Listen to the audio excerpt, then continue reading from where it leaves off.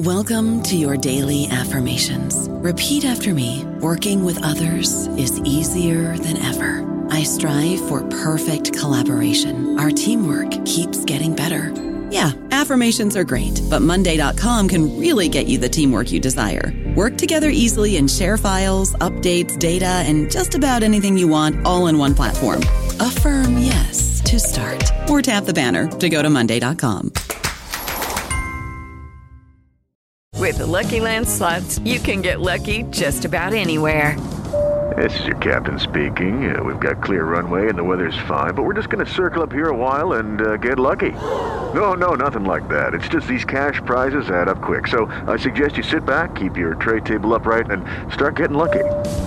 Play for free at LuckyLandSlots.com. Are you feeling lucky? No purchase necessary. Void where prohibited by law. 18+ terms and conditions apply. See website for details. Welcome to the New Books Network. Hi, I'm Jay. I'm one of the producers on the show Darts and Letters. We're a weekly show about the politics of ideas. But before Darts and Letters, there was a more sporadic documentary series called Cited. That's why our little company is called Cited Media. That's cited as in citations, the academic sense.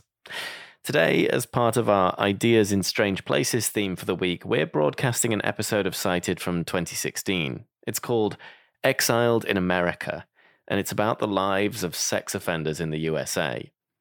The researcher in this story actually went and lived with sex offenders, so it's a fascinating insight into life with some of the most reviled people in the country. This is the last of our Ideas in Strange Places theme. Next week, our theme is the politics of education, and we'll be running episodes from our catalogue with a different theme each week until we launch the new season of Darts and Letters on September the 18th. For now, though, here's Cited, Exiled in America. This episode of Cited is going to focus on people who have committed sexual offenses. So you're going to hear frank language about violence and sexual assault.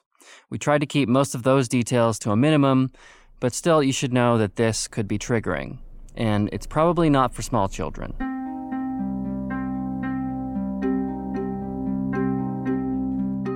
So when you have nothing, what do?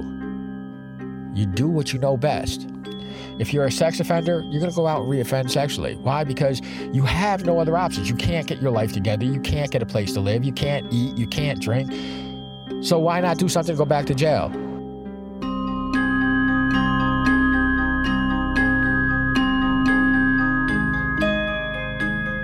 I'm Gordon Kaddick, and this is Cited.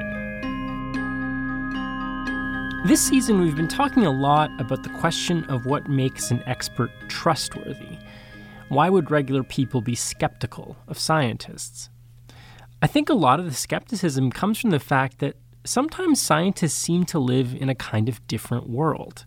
They have their own idiosyncratic language, their community, and their procedures. And so when they go out and talk to people who aren't scientists, sometimes there's a kind of culture clash. A lot of cited stories have gone this way. No more so than this one. Back in 2016, we did this story in partnership with CBC's The Doc Project and the University of Washington's Center for Human Rights. It's the story of a pretty unusual group of researchers and the people they study, sex offenders. I went to Boston to meet the researchers who have dedicated their lives to understanding the most reviled members of our society. My co-host Sam Fenn picks up the story from here. Right now, we are at what seems like a pretty dull meeting. There's about a dozen researchers sitting in a hotel boardroom on the Boston waterfront. This is the Sex Offense Policy and Research Working Group. Lisa Sample is the president. And some people call her the sex offender queen. People call you the what? The sex offender queen. Who calls you that? Actually, a lot of registered citizens. They believe I'm in some way their queen, their advocate in some way. And I often have to remind them, just like I do the general public, it's about public safety. Lisa says that the U.S. government's strict approach to sex offenders is not working. It's harsh, but it's not effective. it wasn't making sense. I didn't understand how we could pull out a group of people and treat them so completely differently than somebody else based on so little empirical evidence. Today, the group celebrates its 15th Twitter follower, while the U.S. is closing in on registering its 1 millionth sex offender. And somebody suggests maybe we should drop some balloons. We need some balloons. Right. You're the 1 millionth sex offender. Congratulations. You're fucked. People in this group spend their time conducting in-depth interviews with pedophiles and rapists. And as you can imagine, that's not easy. And maybe that's why they keep cracking off-colored jokes. So I was at a wedding and someone asked what I did, and I talked about my research, and they got very offended, and they were they said they were talking about registration notification and residence restrictions and how these people should never get out of prison, and we should and I was like, well, we need to critique whether these things are effective, and she was like, that's not what's important. And I'm like, well, what is then? And she was like, why are you talking about rape at a wedding? And I was like, you asked me. Yeah.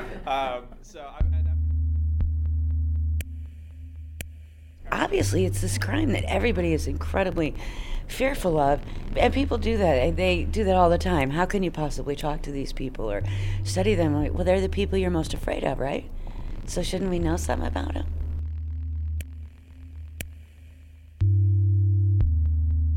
For the rest of this episode, I'm going to tell you the story of one of these researchers. His name is Chris Dumm. A few years ago, before this meeting, he was a PhD student. And he got the idea to study sex offenders, but not from a distance. He wanted to actually live with them, because he wanted to find out what their lives were actually like. So he finds this rundown motel on the other side of town, and he moves into it. Just one note before we begin. According to Chris's research ethics office, he needed to change the names of everyone in his study. This is a vulnerable population, and that's just how this works. You've got to protect their anonymity in studies like this. And so we've done that too. We've used the pseudonyms that Chris used. He's changed the names of the motel, the tenants, and the town.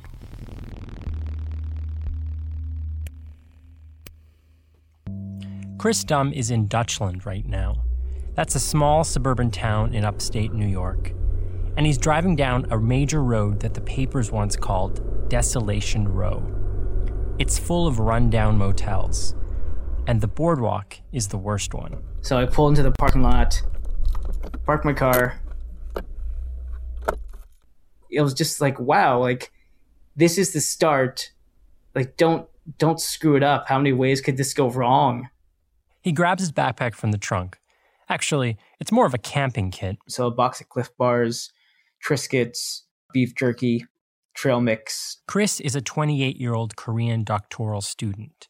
And he's a bit of a Boy Scout, frankly. I also have a paper towel roll, a bottle of hand sanitizer, a flashlight, a small Leatherman multi-tool, a box of Kleenex. Chris walks over to the office. He sees an old woman with a pit bull. They're sitting behind a plexiglass screen with a slot cut out for the rent. And she says, okay, that'll be $205 for the week.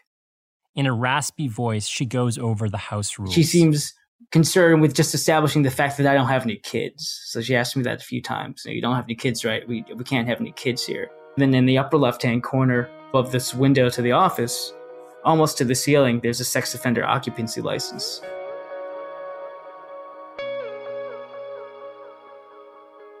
The boardwalk is a motel in name only. People live here. They don't just travel here and stay for a couple days. It's become a place that the government uses to house the homeless, the mentally ill, sex offenders, and other criminals just out of jail. But so it's clear that this is not your average motel.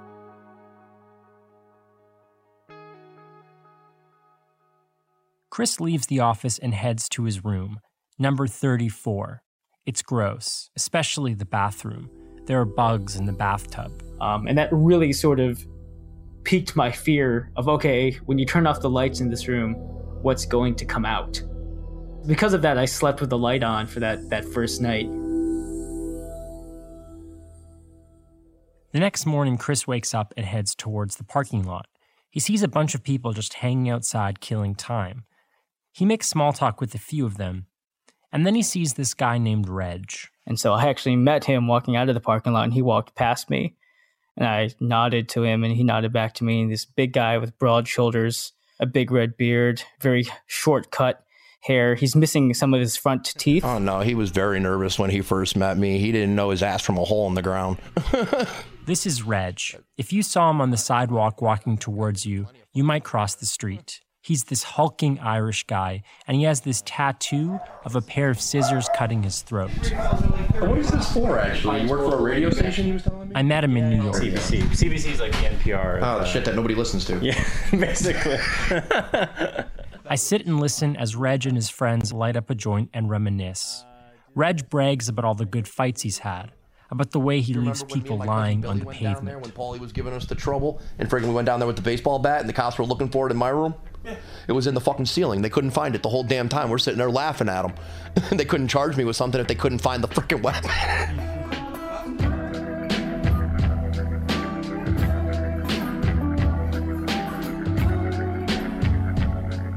Reg does pretty well for himself at the boardwalk.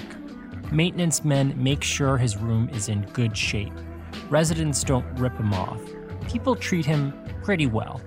It's partly because they're afraid to cross him. I just don't know how to explain it, dude. I mean, I'm not trying to portray myself as a badass or I don't even know how to explain it, but just you have to hold your own.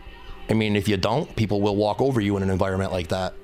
But it's also because he greases the wheels. He tells me about these cookouts that he hosts every other week. It's partly to keep people on his good side. And I'd do steaks, I'd do burgers, hot dogs, sausage, pork chops, whatever I felt like buying. Price Chopper was across the road. So I'd look in their discount meat rack, and whatever for the day was discounted was what I was grilling out. Chris can see it right away. Reg is what ethnographers call a gatekeeper. A good relationship with a gatekeeper can mean a rich and detailed study. A bad relationship with a gatekeeper? There is no study. One day at the motel, Chris sees Reg hanging outside of his room. So he comes up with an excuse to approach him. He says he's lost his lighter. So they gave me a light so I could light a cigarette, and they said, you can hang out. And I said, I don't want to bother you. And, Reg specifically said, if we didn't want to be bothered, we wouldn't be outside here, we'd be inside our rooms. And then from there, I introduced myself, and I told him that I was doing a study at the motel and wanted to talk to people about their stories and what it was like to live there. And he said, I heard of you, so he told me that he heard, who I was and what I was there to do. This is the line that he's been feeding everyone. Chris says he wants to do a book on motel life. What Chris hasn't mentioned to Reg or anyone yet is that he's in a criminal justice program, that he wants to talk to ex-cons and sex offenders. I wasn't more forthright originally because I didn't want people to think that I was some sort of law enforcement agent or cop. Reg hands Chris a beer and they go outside to drink. Just as they sit down, this guy Steve walks past. Steve is a mentally ill veteran living at the motel. He's a chain smoker who wears the exact same thing every day, a stained shirt and sweatpants. And I mean, I don't know how the system ended up letting him live on his own, but this man was incapable to live on his own. He should have been in a mental health institution or something. I mean, he couldn't dress himself. He couldn't freaking bathe himself. You'd have to force him to bathe. This guy wouldn't shower for weeks on end, and then he'd want a cigarette from me. So I'd tell him, I'll give you half a pack of cigarettes. Go get in the shower. Reg notices that Steve's toes are sticking through his torn-up boots. He actually went into his room and then came out with a pair of large black boots and gave them to Steve and said, these are brand new fucking boots. Here. It's like, here, dude, take these. You need them more than I do. He's surprised when he sees Reg taking care of Steve in this way. But over time, Chris sees this kind of thing more and more. People inside the boardwalk desperately depend upon each other because it seems like they don't have too many people to depend on outside the boardwalk. Reg tells Chris that his parents recently died, that he doesn't have a job, that the only way he makes ends meet is by selling weed and bartering with people at the motel. Chris is taking notes. This is all good stuff for his thesis. But what he doesn't know is that Reg is running his own kind of investigation. Sometimes people consider me rude and an asshole because of it, because I believe in the truth 100%. And if you don't like the truth, then you know where you can frickin' go. No, I just blatantly asked him. I said, what the hell? Are you a fucking cop? Chris has had a couple of drinks at this point, so maybe it's partly liquid courage, but he finally summons up the courage to just come right out and say it. I'm not just here to research motel life. I'm here to study criminals. Reg is sitting there looking at me, and he spreads his arms open wide and he says, I knew it. It was criminal psychology. And I told him, I said, I want to talk to sex offenders, and I'd like to get to know how they reintegrate into society. And he looks at me and he says, who do you think you've been talking to all this time? Chris didn't for a second suspect that Reg is a sex offender, but he is. He's an angry, tattoo-covered, bat-wielding sex offender who wants to know why he's been lied to. Chris apologizes profusely. He tries to explain, but Reg says, no, not now. Let's talk when we're sober. As Chris is walking towards the door, Reg leaves him with a threat. He told me that, I'm the bull around this place and you shouldn't forget that.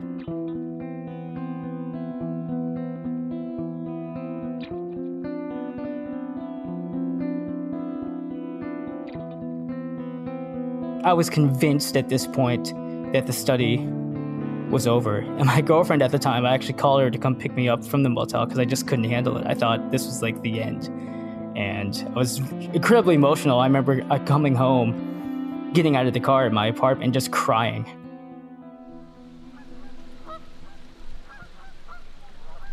Chris doesn't spend every night at the boardwalk. So let's talk about what life is like outside the boardwalk. I'm standing here in a giant park, next to a gazebo and a large playground. This is the kind of place you'd want to raise a family. The boardwalk is in a town we're calling Dutchland. Remember, we've changed the names of everything here. If you've been picturing an urban ghetto this whole time, that's not quite right. Dutchland is more like a quaint village. Recently, it was ranked one of the safest communities in all of America. And the town of Dutchland thinks of the boardwalk as a blight. It's always in the papers, the TV stations, and on all the call-in radio shows. People say they want it demolished. And I think so much of public sentiment is based on the fact that people really don't understand people who are affected by criminal justice or affected by social structure in ways that sets them down paths that we would consider deviant or wrong. So I think for me as a scholar, I want to bring the voices and experiences of people who might otherwise be marginalized or stereotyped and show them as three-dimensional human beings. There are motels like this all across America. And Chris says going around closing them down is the exact wrong way to go about it. It would only scatter the problem. He says what the government needs to do is go to these places and actually provide re-entry support, because a lot of the people there are coming out of prison. But Chris thinks a part of the reason why we don't support those kinds of policies is because of the label sex offender. It reduces people to just their crime, and it condemns them to a life without support or safe housing.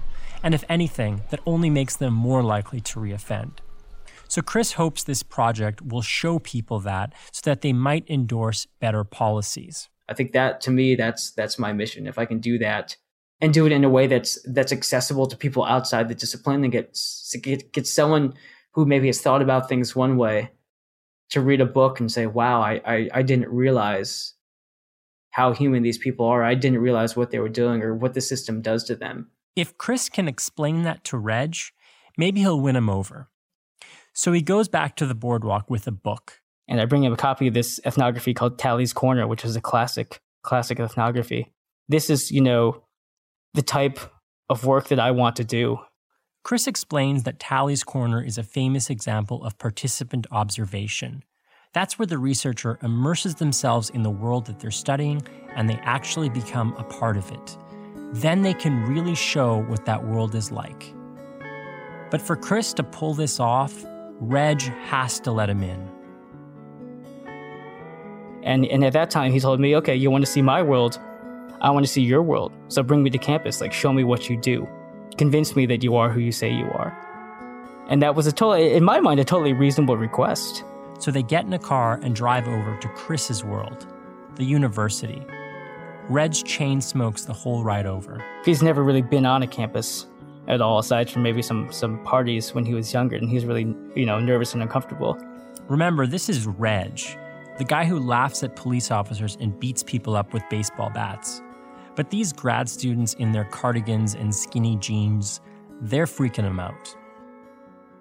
Chris takes Reg up to his office and shows him some academic journals. And he looks at them and he says, okay, now I have a better idea of what you do, and I believe that you're actually really a student. So at this point, I feel, okay, I'm making some progress. This is pretty good. Then Chris introduces Reg to his supervisor. This is the person that's been overseeing the whole project. And at this time, things really change and Reg just sort of takes over. Calling him out on his bullshit. Basically, busting my chops. And I was just telling him how much of an idiot he was being when he first showed up, trying to hide and sneak in and freaking. And it just feels like, okay, this is basically the Reg show right now. Trying to freaking be something he wasn't, and then wanting people to give him information about things. And I was. Now, if they're looking at me, I can't really tell because I'm not really looking at them. It was more of what it was. There's not really much for me to say, or even for my advisor to say, except to sort of nod and affirm his position as being way smarter than me in this instance, because that's what he's doing. As hard as it was to sort of stand there and listen to him just, lay into me and call me out, it gave Reg a chance to say his piece, to tell me that, okay, I understand where you're coming from. I don't want to be just someone who is a research subject in this study. Like, I want us to be friends. I want us to spend time with each other after this is done. This transforms their relationship. Reg even opens up to Chris about his sexual offense. He tells him that when he was 18, he had a relationship with a 15-year-old girl. That's statutory rape, and so he spent a year in prison. Even though New York State only considers this a low-level sex offense, it's had a pretty big impact on Reg's life. He was kicked out of his last apartment when the landlord found out that he's a sex offender. The world of the motel changed after that experience with Reg. He's gotten the chance to see what I'm about. He can vouch for me now. So he's actually introducing me to people at the motel, telling them, this is Chris. He's a good kid, essentially recruiting people to participate. Reg shows Chris more of the world of the boardwalk, and Chris meets petty criminals and people who are just homeless. He meets the mentally ill and the addicted. He meets people who have suffered from intense trauma and abuse. They all have different issues, but what they seem to share in common is that they're ashamed of living in the boardwalk. It was always on the news that, this sex offender did this sex offender did that. They all live at this place. So if you're local, this place held a definite stigma. This is Daryl. He's one of the 9 people who were convicted of sexual offenses that Chris speaks to while at the boardwalk. A lot of people protested all the time about this place. They would actually do protests out in front. People would drive by and throw bottles, scream at people, all kinds of stuff in the middle. Daryl is a middle-aged Hispanic man. He spent 18 years in prison for raping an 8-year-old boy. But he vehemently denies it. Chris doesn't really take a position on whether or not Daryl did it. As disturbing as it is, it's not really why Chris is here. Chris is curious about what life is like after the conviction. Well, like I said, he reacted very well. He didn't take it like, you didn't see the cringe on his face. You didn't see any of that. So, Daryl tells Chris that he's considered a higher risk offender than Reg. So his name is on a public registry, and he has strict residency restrictions. He can't live within 1,000 feet of a school or park. So that means he can't live with family members who live in better parts of town. So it's just the motels, and the boardwalk was the only one with an empty bed. It's either this or jail.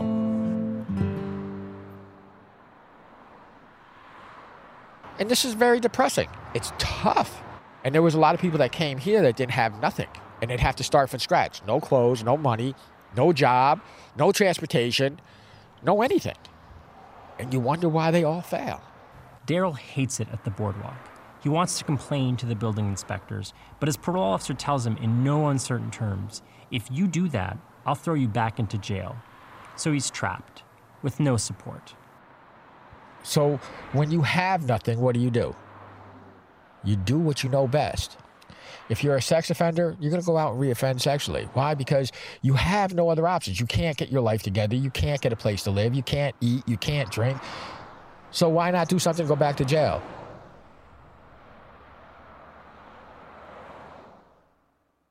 It's winter now. Chris has been at the boardwalk for almost 6 months, and he says he's actually kind of been enjoying himself. As tough as the motel is, there's lots of good times here. But at the boardwalk, the good times always seem to turn bad. Like at Reg's birthday party. They had a fridge full of Jell-O shots. There was a keg, actually. Sky made really good pasta salad, so there was pasta salad, a tuna salad there. They also had gotten a bunch of subs from the local grocery store and cut them up. So he really sort of went all out for this party. There's 20 people packed into this tiny motel room. The party's going well, but then this guy Toby shows up. There's bad blood here. Toby starts yelling at Reg, disrespecting him in front of everybody. And in a situation like the motel, respect is paramount. And in this situation, disrespected at this party, conceivably then many people know about this slight, so he has to do something to reassert his dominance, because without that, he doesn't have anything of value at the motel anymore. Reg wants Toby out of the party, but Chris says he can't just call the police. If he did that, he would lose his status as the bull. There's only one way Reg can deal with this and still maintain his status. He gets right up into Toby's face. And Reg starts calling on people to beat Toby. I threatened to stab him. Beat his ass, beat this fucking punk. And they start grappling and they tussle. I grabbed him by his freaking neck. He throws him. Toby smashes into Reg's sister-in-law. They fly into the cake. Frosting flies everywhere. And he ended up somehow on the floor with my thumb through his eye socket. This guy looks at me, he's like, that shit is fucked up. And this other guy's like, the party is over. So the police show up, as does an ambulance, and Toby's on a stretcher because Reg did try to poke his eye out. The ambulance drives Toby away.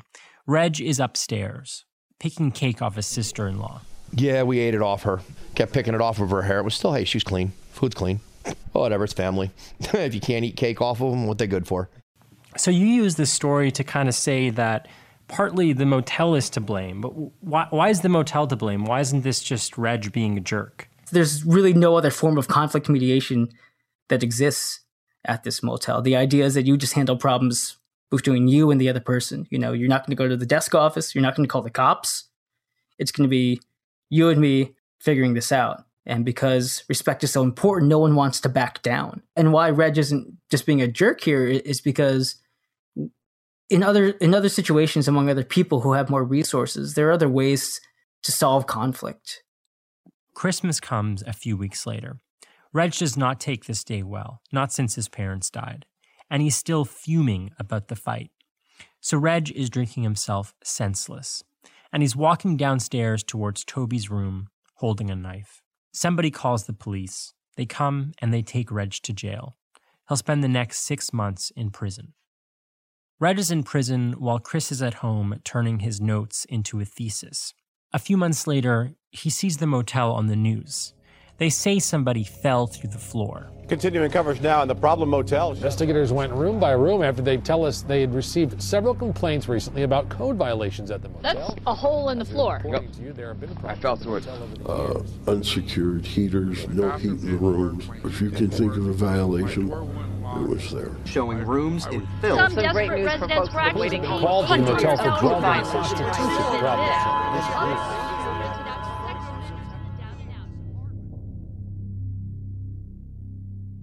The town finally does something. They send inspectors in and find hundreds of code violations. Dutchland makes an announcement. We're shutting this down. It's January 2014, and Chris goes back to the boardwalk for its final day. Obviously, it was something I needed to observe and see, because this is basically the end. This is the end of the boardwalk. This is the end of the motel. I mean, the town was getting their wish. There are 9 people left. And on this cold winter day, they're huddled in the manager's office. So people were just very confused about what's going to happen. So there's this woman, Sarah, and she's like, my husband now has to get an advance on his work paycheck so we can go get a moving van so we can move out to another motel. So she's just praying that that's going to happen. There are other people who just don't know where they're going. There's this one guy, Dusty, who's just drinking beer. That's sort of his coping mechanism. Chris stands in the parking lot watching as the news crews pack up their cameras and the town officials drive home. Dutchland gives 2 more days to the people who can't find a new place. But this is it for the boardwalk. It'll eventually be demolished. I felt horrible for people. Just the way this all occurred was just a tragedy. It made me really upset. It made me really mad that conditions at the motel could have gotten to this point. And it took so long for people to become aware of it. And then finally when it happened, the only recourse was to shut this motel down in the dead of winter. And to me, it just seems like a failure on all fronts.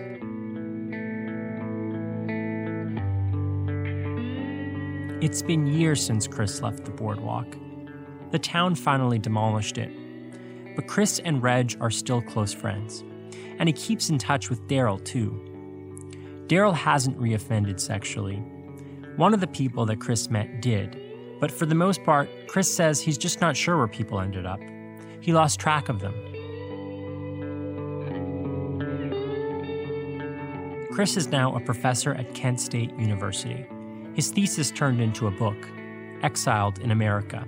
He hopes it'll start a conversation about housing and re-entry policies for people coming out of prison.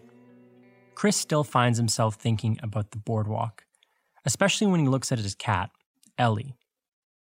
One of the residents gave Chris this cat as they were being evicted. They asked him to take care of it, so Chris adopted it. Ellie, where else? And I see her actually tell her sometimes, like, you used to live in a motel. Like, you used to live in this place. And it's sort of this odd thing because it's like, wow, okay, so she used to live there. And then, like, when she's running around my house and stuff like that, I'm like, and sitting in the windows and she doesn't have fleas or worms or anything anymore. And I'm like, you were able to get out in a way.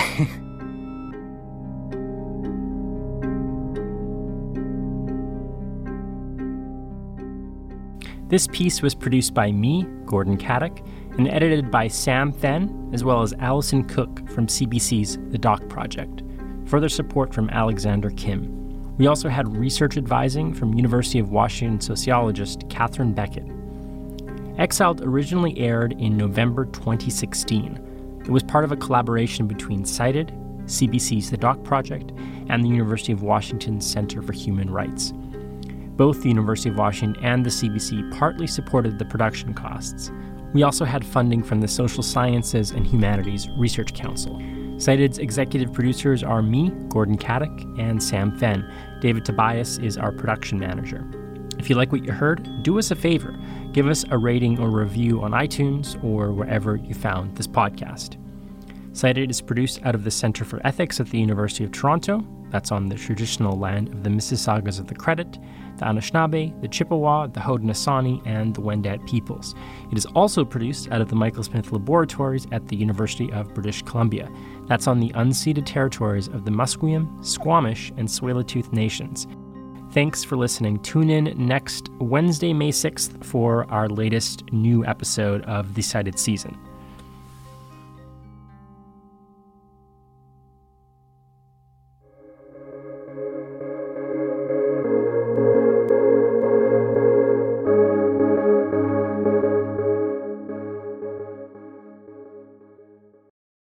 With the Lucky Land Slots, you can get lucky just about anywhere. This is your captain speaking. We've got clear runway and the weather's fine, but we're just going to circle up here a while and get lucky. No, nothing like that. It's just these cash prizes add up quick. So I suggest you sit back, keep your tray table upright, and start getting lucky. Play for free at LuckyLandSlots.com. Are you feeling lucky? No purchase necessary. Void where prohibited by law. 18+ terms and conditions apply. See website for details.